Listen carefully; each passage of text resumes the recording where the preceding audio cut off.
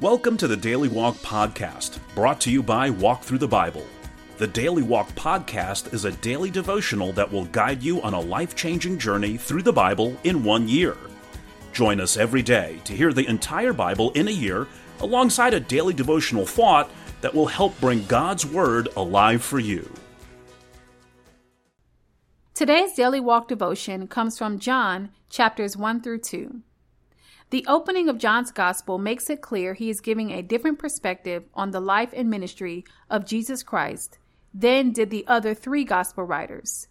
John begins with the pre-existence and deity of the Word, the one who became flesh to show God to humanity and to fulfill God's promises of a Messiah to Israel. Proclaiming the identity of Jesus as the Word is the ministry of John the Baptist, who directs his disciples to become Jesus' first followers.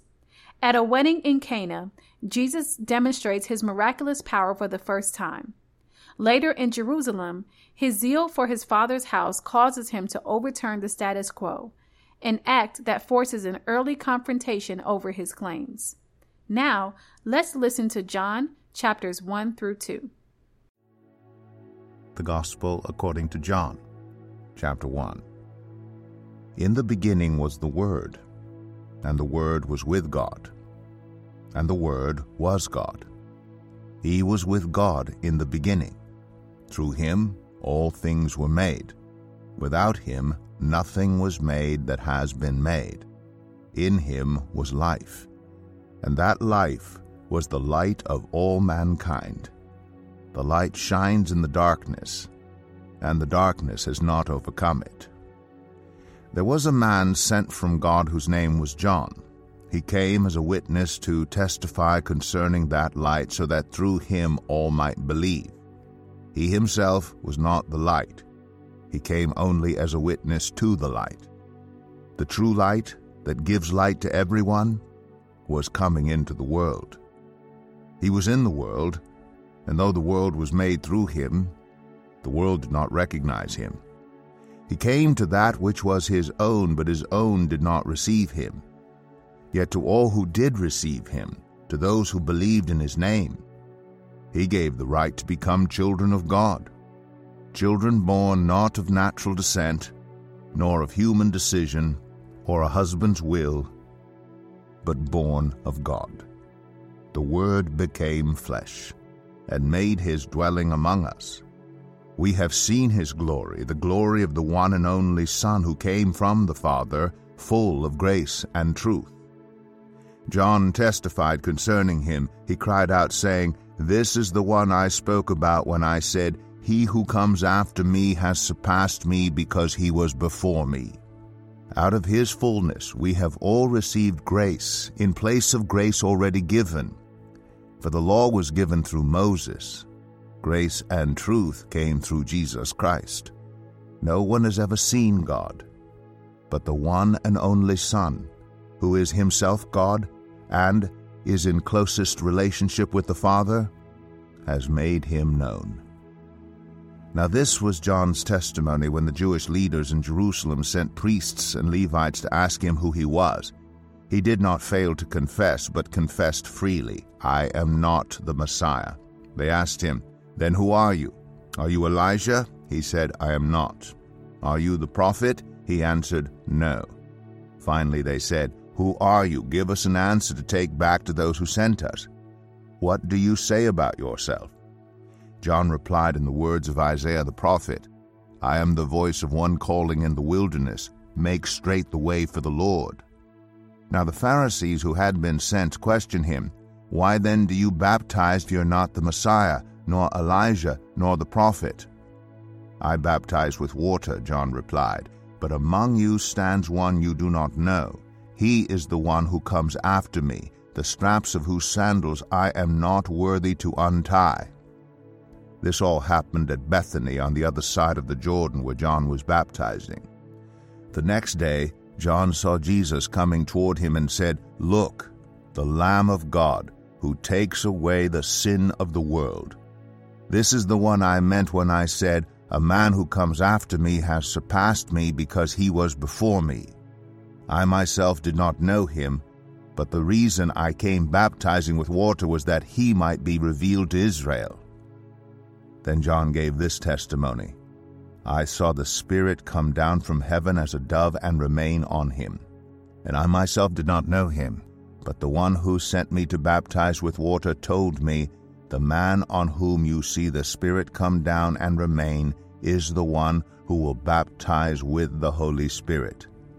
I have seen, and I testify that this is God's chosen one." The next day John was there again with 2 of his disciples. When he saw Jesus passing by, he said, "Look, the Lamb of God." When the 2 disciples heard him say this, they followed Jesus. Turning around, Jesus saw them following and asked, "What do you want?" They said, "Rabbi," which means teacher, "where are you staying?" "Come," he replied, "and you will see." So they went and saw where he was staying, and they spent that day with him. It was about 4 p.m. Andrew, Simon Peter's brother, was one of the 2 who had heard what John had said and who had followed Jesus. The first thing Andrew did was to find his brother Simon and tell him, "We have found the Messiah," that is, the Christ, and he brought him to Jesus. Jesus looked at him and said, "You are Simon, son of John. You will be called Cephas," which when translated is Peter. The next day, Jesus decided to leave for Galilee. Finding Philip, he said to him, "Follow me." Philip, like Andrew and Peter, was from the town of Bethsaida. Philip found Nathanael and told him, "We have found the one Moses wrote about in the law, and about whom the prophets also wrote, Jesus of Nazareth, the son of Joseph." "Nazareth? Can anything good come from there?" Nathanael asked. "Come and see," said Philip. When Jesus saw Nathanael approaching, he said of him, "Here truly is an Israelite, in whom there is no deceit." "How do you know me?" Nathanael asked. Jesus answered, "I saw you while you were still under the fig tree before Philip called you." Then Nathanael declared, "Rabbi, you are the Son of God. You are the King of Israel." Jesus said, "You believe because I told you I saw you under the fig tree? You will see greater things than that." He then added, "Very truly I tell you, you will see heaven open, and the angels of God ascending and descending on the Son of Man." John 2. On the 3rd day a wedding took place at Cana in Galilee. Jesus' mother was there, and Jesus and his disciples had also been invited to the wedding. When the wine was gone, Jesus' mother said to him, "They have no more wine." "Woman, why do you involve me?" Jesus replied, "My hour has not yet come." His mother said to the servants, "Do whatever he tells you." Nearby stood 6 stone water jars, the kind used by the Jews for ceremonial washing, each holding from 20 to 30 gallons. Jesus said to the servants, "Fill the jars with water." So they filled them to the brim. Then he told them, "Now draw some out and take it to the master of the banquet." They did so. And the master of the banquet tasted the water that had been turned into wine. He did not realize where it had come from, though the servants who had drawn the water knew. Then he called the bridegroom aside and said, "Everyone brings out the choice wine first, and then the cheaper wine after the guests have had too much to drink. But you have saved the best till now." What Jesus did here in Cana of Galilee was the first of the signs through which he revealed his glory, and his disciples believed in him. After this he went down to Capernaum with his mother and brothers and his disciples. There they stayed for a few days.